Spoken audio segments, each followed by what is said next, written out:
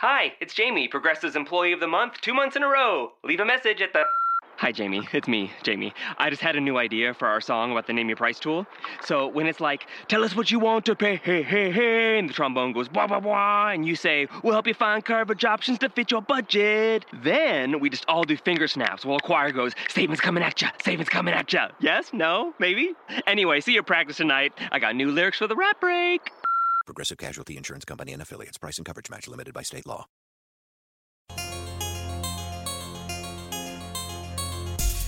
Welcome back, ladies and gentlemen, to Locked On Bears. I'm your host, Lauren Cox from Pro Football Focus and USA Today's BearsWire.com, and I'm here to bring you your daily Bears talk on the Locked On Podcast Network. Your team, every day. Now, I was expecting to get on the air here and tell you about everything I saw at Chicago Bears training camp on Thursday. I made the drive down. It's about 2.5 hours for me to Bourbonnais, Illinois, which in the past I have mistakenly identified as Southern Illinois. But in my head, anything south of Chicago is Southern Illinois. But really, it's I think above the middle of Illinois. I think if you cut Illinois in half vertically, I think it's above the midpoint. It's very much just eastern Illinois and just south of Chicago. So I don't want to mischaracterize it, but regardless, about a 2.5 hour drive for me and a long drive for a number of other Bears fans. We get there, you wait in line, they let you inside, you get your seat all set, and, we all kind of knew that there was some rain in the forecast. Maybe, I think I checked about an hour before camp opened, and it looked like it was pretty clear until about 11 or noon with about a 50% chance of rain.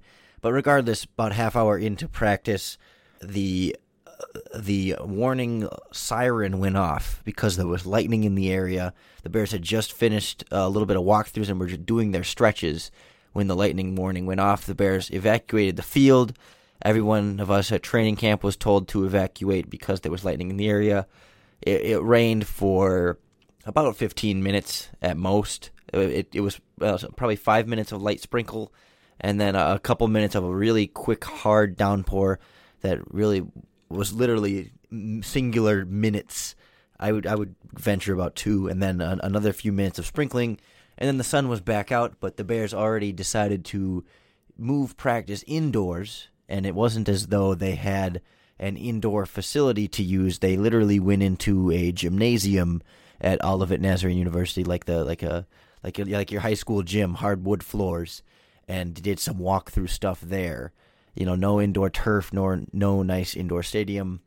Instead opted for the half practice instead of either A, coming back out onto a wet field that, isn't going to be soaked, but is wet, and there's an injury risk there. So I understand the caution there. But also, I felt like if they had given just a quick look at the weather radar, like that morning, and had just seen that, hey, the weather people are pretty good at predicting that stuff and tracking where the storm is going to go through. If they had just waited to start practice, thrown down a little bit of a tarp over the fields that they wanted to use, rain would have blown through in 10 minutes, and they unroll the tarp, water comes off the field. It's maybe just slightly damp, but they're ready to go and have a full practice outside. Instead, I had to drive another 2.5 hours back home without really getting much to glean from Bears practice. So maybe I'm a little bit salty, and I'm trying not to hold it against anybody individually, but it was a little bit of a wasted day down in Bourbonnais, but it was fun to be among Bears fans. I know I talked to actually a couple Locked On Bears loyal listeners there that also made the drive over, so you guys can share in my agony from the day. And man, getting out of that parking lot was a horrible experience for me, but I'm back to bring you some Locked On Bears talk. Every single day, we're here to talk Chicago Bears, even if they shut us out from watching practice today.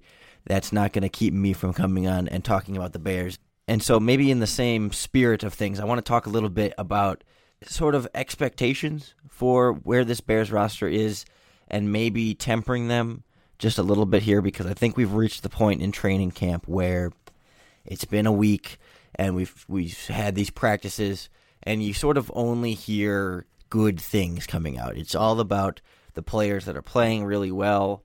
There's the occasional criticism here and there I think we've heard a little bit about maybe some Kyle Fuller struggles, some Kevin White struggles earlier in the week, but ultimately that's picked back up, and it's sort of this unbridled optimism time of year.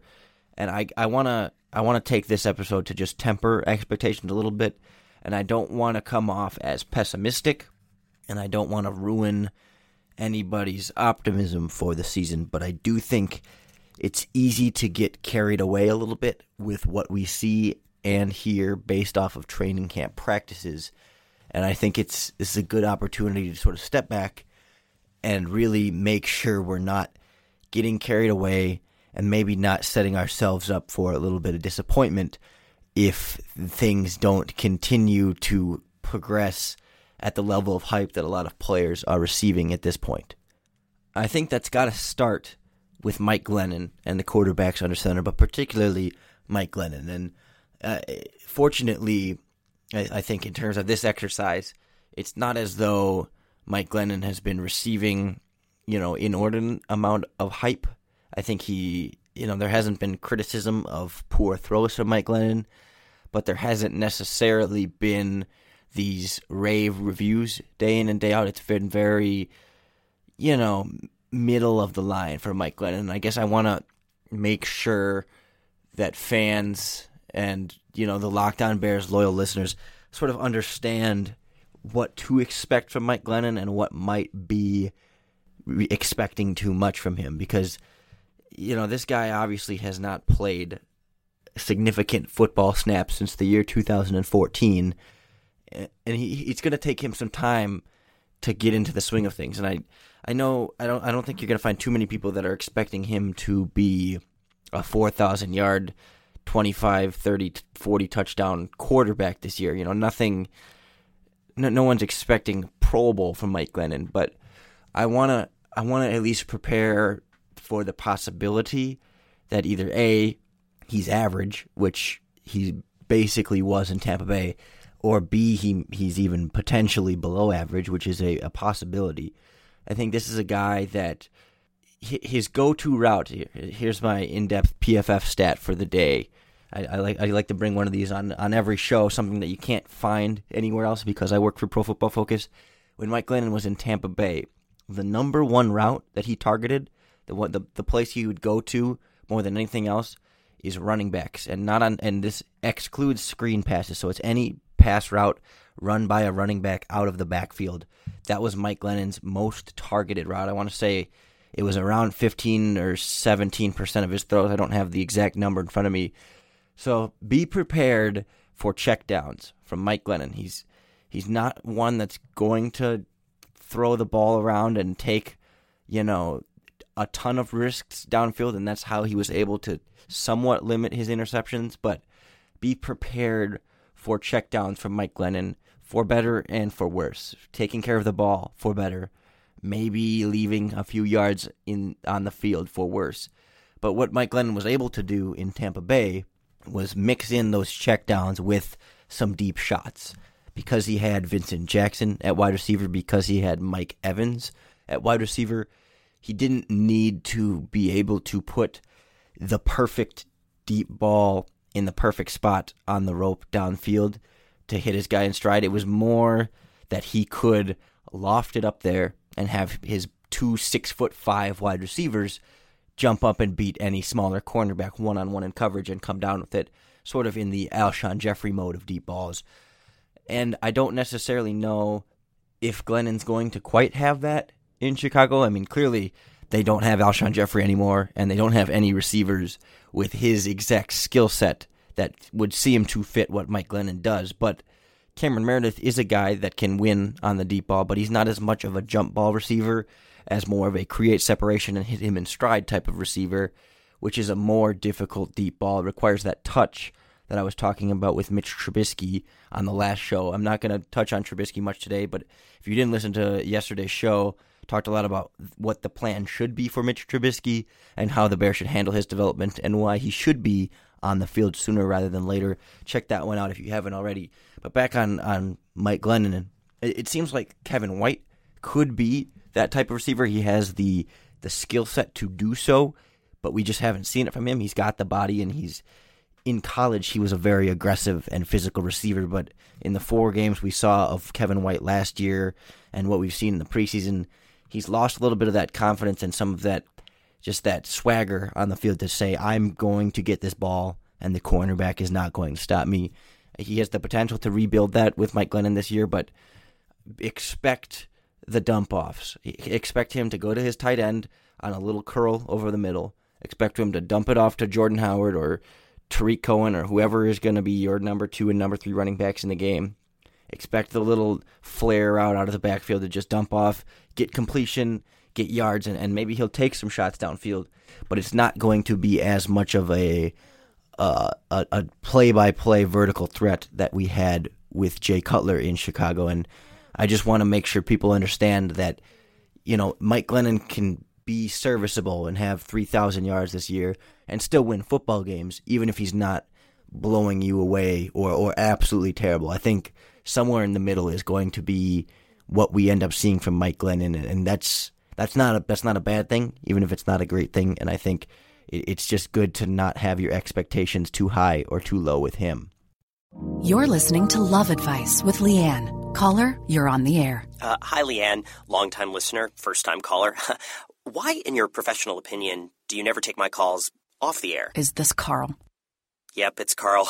I mean, we had a few dates. Everything was great. I thought, Well, when you switch to Geico, you could save a lot of money on car insurance. Okay, awesome. You should call them. I will. Geico, because saving 15% or more on car insurance is always a great answer. Speaking of Tariq Cohen, I mentioned him a couple minutes ago. He's a guy that received quite a bit of hype so far at Bears training camp, just with his speed and his athleticism and the way he's able to just look a step faster. He's nicknamed the human joystick. I think he's got a couple of their nicknames he's been working on too, just for the way that he's able to really look like he's playing a video game out there and how everyone else seems to be playing on a different speed than he is. And I want to temper expectations a little bit for him too, just because, again, it's not his fault, and I'm not trying to say it's a bad thing that he's looking so good at training camp. That's only a good and a positive thing for him moving forward. But that's also what you would expect from a 5'6", 180-pound running back who's supposed to be faster than everyone else. Like, in my opinion, he's meeting expectations there, but it's hard for him to really prove anything of value until he gets onto the field, until he faces opponents that can actually tackle him and make contact with him, because right now he's just able to run free and he understands that no one can actually bring him down, so he can try and make moves and do certain things within his skill set to, jump around the defender, spin around, make a cut, make a juke, and sort of generate the wow plays and get the adoration of the fans in training camp. But I think when he takes the field against the Denver Broncos in the first preseason game, and when he gets going in the regular season, there's going to be a little bit of a wall there. Not saying that he's not going to make some electric plays, but it's not as though he's going to light it up every single time he touches the ball, at least not this early in his career. Again, coming from North Carolina A&T, it's FBS. It's going to take him some time to get used to just how fast NFL linebackers are. So he's still going to be faster than they are, but they're going to be another step closer. And when they can actually tackle him, they're going to be so much more disciplined than players he faced in college, and they're going to wrap him up much more consistently, and it's going to take more work from him to break tackles when he finally gets the opportunity to be able to try to do so. And I think it's going to take him some time, as you would expect from any rookie, to get used to that and to be able to be as flashy and electric, as explosive and productive as he looks like from what we've seen and heard from Bears training camp. I think the same thing can be said for another rookie on offense, Adam Shaheen. Again, he's bigger than everybody else. And so at training camp, he's been able to make some nice catches and really, especially in the red zone, dominate against smaller defenders in coverage, whether that be a linebacker, a safety, or a corner. But when it gets to real football, that's when we're going to start to see it slow down a little bit for Shaheen. And I think ultimately his role on the offense this year is going to be a little bit smaller than maybe you might initially think. Like I mentioned it might have been Monday's show about my observations from last week's training camp when I actually was able to watch practice on Sunday. Shaheen was a guy that is still a little bit slow and robotic in terms of changing direction and making cuts and running routes and being able to change, as he gets to the top of his route. And if he's going vertical and then going horizontal, he slows down a lot and then has to speed back up. And it's just not smooth as a route runner just yet. And obviously, he's still going to have to learn the playbook fully on top of all that coming from the Division II level. I think you're going to see a specific package for Adam Shaheen and some really specific plays for him. And really Tariq Cohen in the same idea, very different packages, very different play calls, but the same idea of finding plays for him that he can master and put him in the best situations to be successful. But he's not going to be a guy that's going to be an every down regular part of your offense, at least not so early on in his career as he's adjusting to the NFL. I think you're going to see Adam Shaheen play extensively in the red zone and sometimes in some multi-tight end packages where they have certain matchups that they can try and get him in and sort of limit trying to have him do too much as a rookie, because they signed Deion Sims to be their number one tight end. And that's actually where I want to go next as another player where I think we're starting to get a little bit too, I don't know if there's a lot of Deion Sims hype, but at least there's sort of this mutual expectation that he's going to be a high quality starting caliber, very effective tight end. And I'm just not, he never was able to consistently prove that in Miami. And so I just want to temper expectations for Deion Sims just a little bit here, because I think he does get a little bit overrated as a blocker in the same sense that, last year Logan Paulson was sort of brought in to be this blocker and was thought to be this great blocker, but he came into Chicago and was really just, quite frankly, bad at tight end and really wasn't even able to effectively do what he was brought in here to be as a good blocker.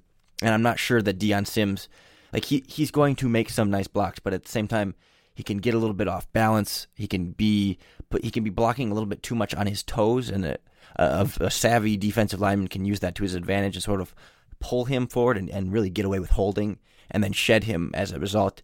And obviously the bigger issue with Deion Sims is his lack of receiving ability. He's never been just a weapon for the Miami Dolphins offense in his 4 years there. He's had some touchdowns in the red zone, but you talk to people that cover the Dolphins and even Dolphins fans, and they were always disappointed by Deion Sims. He was the 4-year disappointment, the fourth round pick that they always wanted him to be a more effective and potentially a number one tight end, and injuries were part of that. I think he had some concussion issues, but in 2016, his most recent year there, he played 87% of their snaps, so over 750 snaps, a career high, and was really he was a starter, and he was one of their top tight ends for the course of the year, and didn't finish the year with a whole lot of production as a receiver, just struggled to get open, 31 catches, 290 yards. He had 4 touchdowns, but a lot of that was work in the red zone, and he's not going to be this dynamic receiver for the offense, and I think there's this expectation that he's going to step in and make you forget about Zach Miller instantly. And I'm not saying that Zach Miller is going to make this 53-man roster, because I'm not confident in that at all. But I do think there's going to be times where Deion Sims leaves you wanting just a little bit more on the field.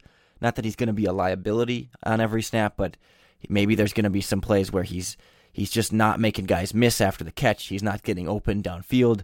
Maybe he's not quite the dominant blocker that he's perhaps hyped up to be. And he's still a serviceable, tight end number one, but it makes you want to have a Shaheen in there to be a difference maker in the passing game.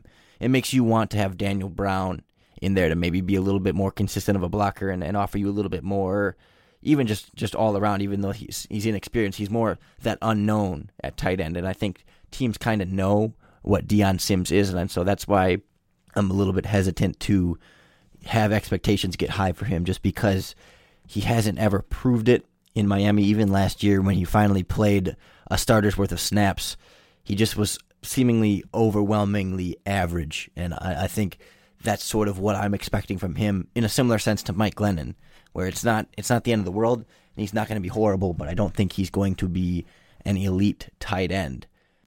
moving over to the defensive side of the ball, I don't want to step on any toes here, but I do think Leonard Floyd. Now, I'm not trying to say that he's going to take a step back. I'm not trying to say that he's going to be, worse or hasn't developed enough or anything like that. He's reportedly up to 250 pounds and has put on some weight.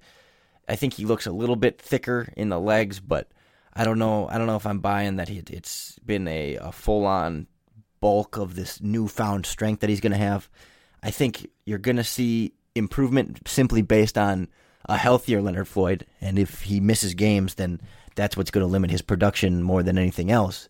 But I think there's some expectation that Floyd's going to take this jump and be a 12 to 15 sack player in his second year, and I just don't think that's going to happen. I mean, I'm not saying it's impossible, and but by all means, there's certainly this framework there for it to be done.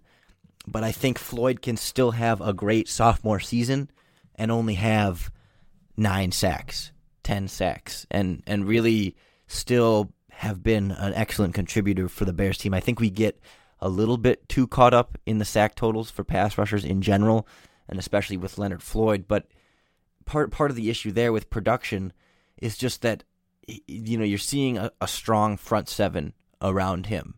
And so, you look at a guy like Vic Beasley last year with the Atlanta Falcons, led the NFL with 15.5 sacks in his second season. And some people are sort of seeing a similar, or at least expecting some sort of similar jump for Leonard Floyd in year 2.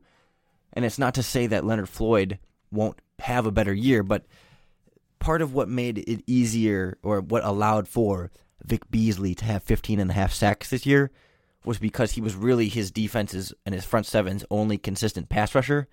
And so a lot of times you'd have everyone else, occupying blocks and at least getting a little bit of pressure, or at least holding their job responsibly, which allowed a Vic Beasley to get a one-on-one with the right tackle, beat him, and get to the quarterback. And he gets credit for being able to finish a lot of those plays, but if he was on a team with better pass rushers, there's only so many sacks to go around. And I think that's going to be the issue with Leonard Floyd's production, is just that you've got guys like Akeem Hicks, Pernell McPhee when healthy, Willie Young, and maybe a Jay Howard and Eddie Goldman coming back to this defensive line now. There's just not – teams can't support a single individual. Typically you don't see big, great defenses have individuals outshadow each other in terms of sack total. You're going to see Akeem Hicks get his 7 or 8 sacks. You're going to see Willie Young get his 7 or 8 sacks. And so then I think you're going to see Leonard Floyd get 8, 9, or 10, depending on how healthy he stays. But there's just not quite production room for him to get 15, in the sense that you can't have, and there's just not enough opportunities to finish at the quarterback for him to be able to put up that many sacks. And I do think he got sometimes more praise than he deserved at times last year for the sacks that he was able to make. At times there were not only a few that he just didn't finish, and hopefully those can be converted into sacks in the future, but a fair number of his sacks, I don't have an exact number, but more than 2 of his sacks were either cleanup sacks, in the sense that they came late in a play, quarterback is flushed out of the pocket, and he just uses his speed to chase after a guy, and it wasn't really about beating the block. It was just about being in the right place when the quarterback happened to be flooded out of the pocket because of someone else's pass rush. Or it came against bad offensive linemen. Like his one against the 49ers was just a horrible play by the right tackle. Same thing in the Minnesota game. Sort of beat up on a couple of bad offensive tackles. And he's going to be able to do that this coming year in 2017 as well. But it's just that there's really one sack that comes to mind as a really impressive play where he beat a high-quality offensive lineman with a good pass rush move, a new pass rush move. It was the one against David Bakhtiari and the Green Bay Packers. That was really his most impressive sack in the season, in my opinion, and the one that gives me the most optimism in terms of things to build on for the future. But more often than not, the rest of his sacks, at times, there was a little bit more to it than just Floyd making a good play. It was help from other teammates. It was bad offensive line play. It was quarterbacks making mistakes. and ultimately resulting in a sack for Leonard Floyd when maybe he didn't have as dominant of a block destruction and sort of the translatable skill of pass rushing as you might see in other sacks and by other pass rushers. And so that's why I'm just a little bit hesitant to get him too high in the expectations for sacks. He could very well have a Pro Bowl season and still only have, 9 or 10 sacks, but just play better against the run and be more fluid in coverage and have a better understanding of his responsibilities in zone defense. But again, let's maybe just want to tone it back a little bit on the sack total.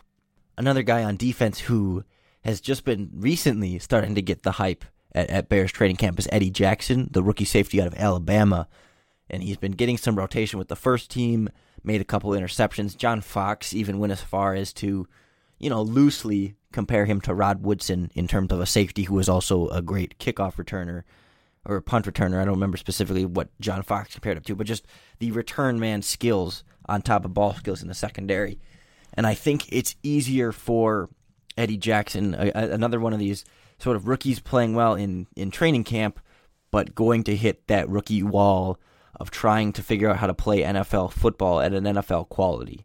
He's a guy that if a quarterback puts a poorly thrown ball into the middle of the defense, Eddie Jackson is very good at going and finding it and intercepting it. And that's a very valuable skill and something that a lot of rookies don't have. Namely, you look even on the Bears roster, that's something that Harold Jones-Corte and Adrian Amos still can't do in their second and their third years each in the NFL. So that's not, again, like a Tariq Cohen, I'm not knocking Eddie Jackson for making plays. I mean, he's doing exactly what you want him to do, but it's going to get more difficult when the play is live and when he has to be thinking on the fly and really working as a deep coverage safety, because there were times at Alabama when he just didn't quite have the ideal feel in deep zone coverage when he has to keep his eyes on the quarterback. So maybe, he's in the single deep safety middle of the field and the quarterback is looking right the whole time.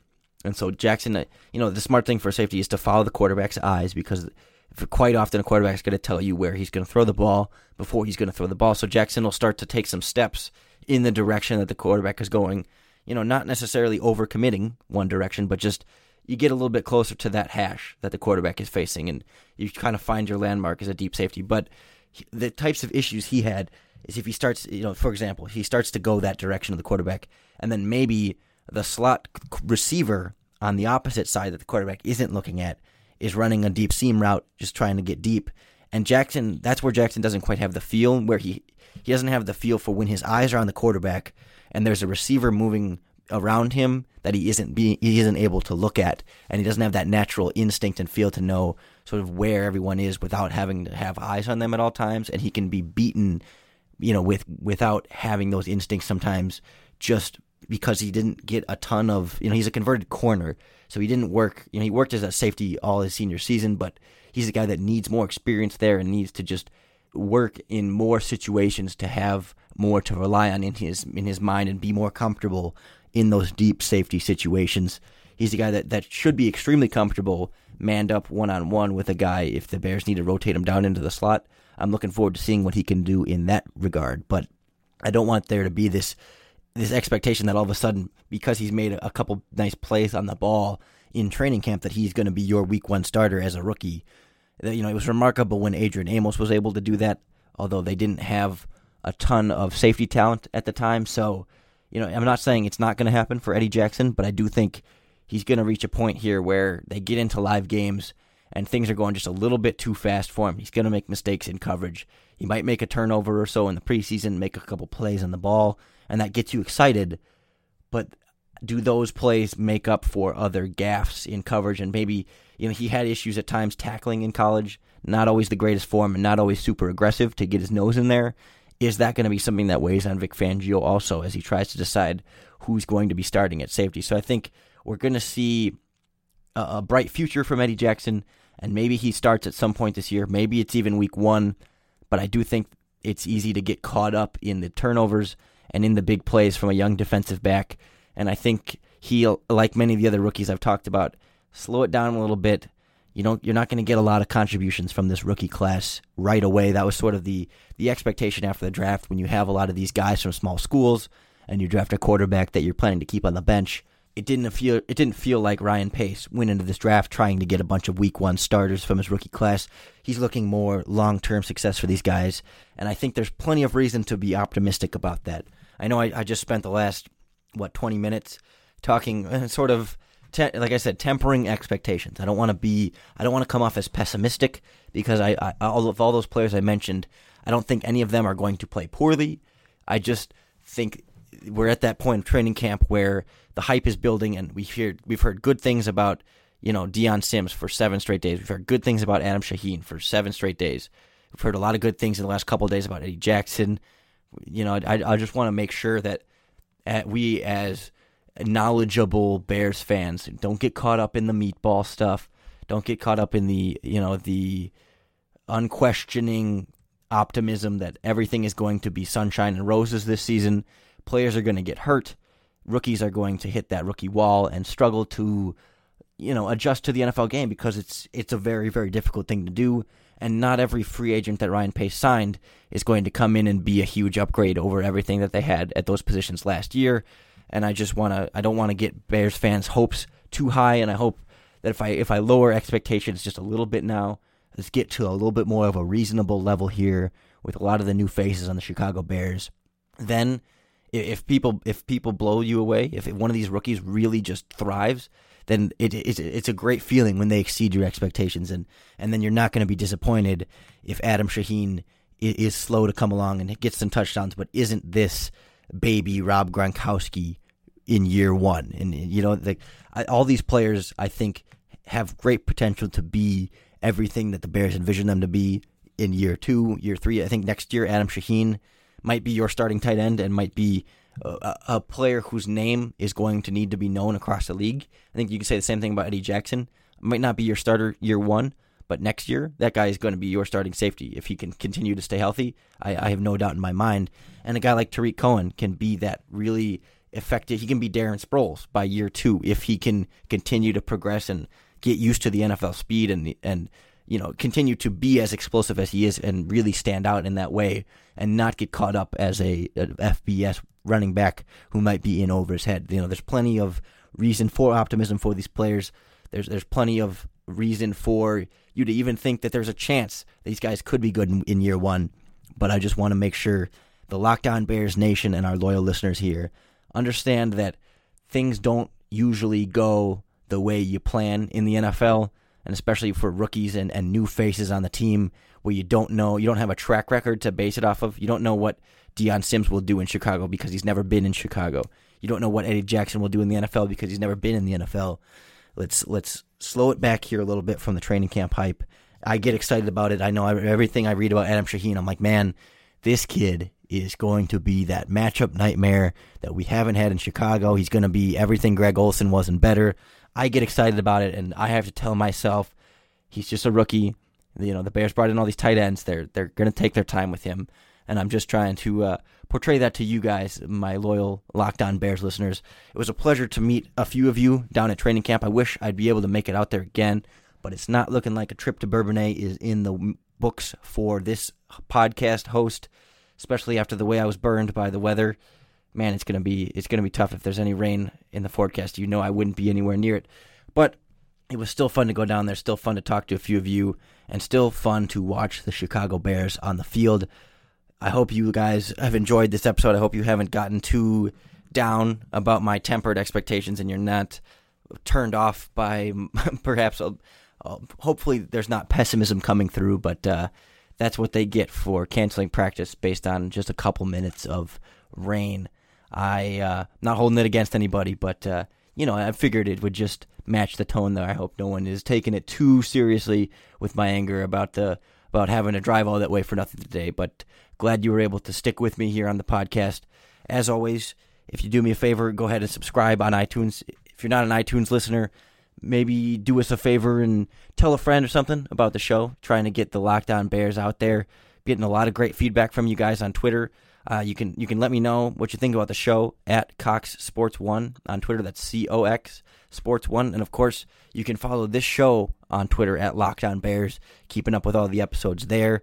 I love hearing your feedback, good and bad. If there's something you want me to change, Let me know if there's something I'm doing really well. Let me know, and I will keep it up. I do this for you guys, and I hope you enjoy it as much as I enjoy making it.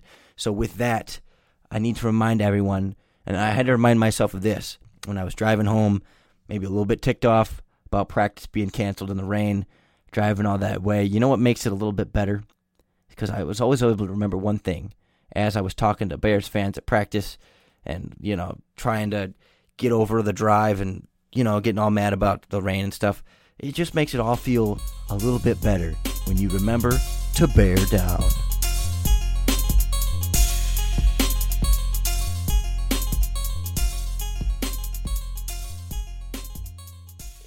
Rush into Old Navy today for this can't-miss one-day deal. 50% off all Old Navy active for the family. Get the workout wear you need at a huge 50% off one day only today. Hurry in or miss out at Old Navy and OldNavy.com. Valid 10/20, select styles only, excludes in-store clearance.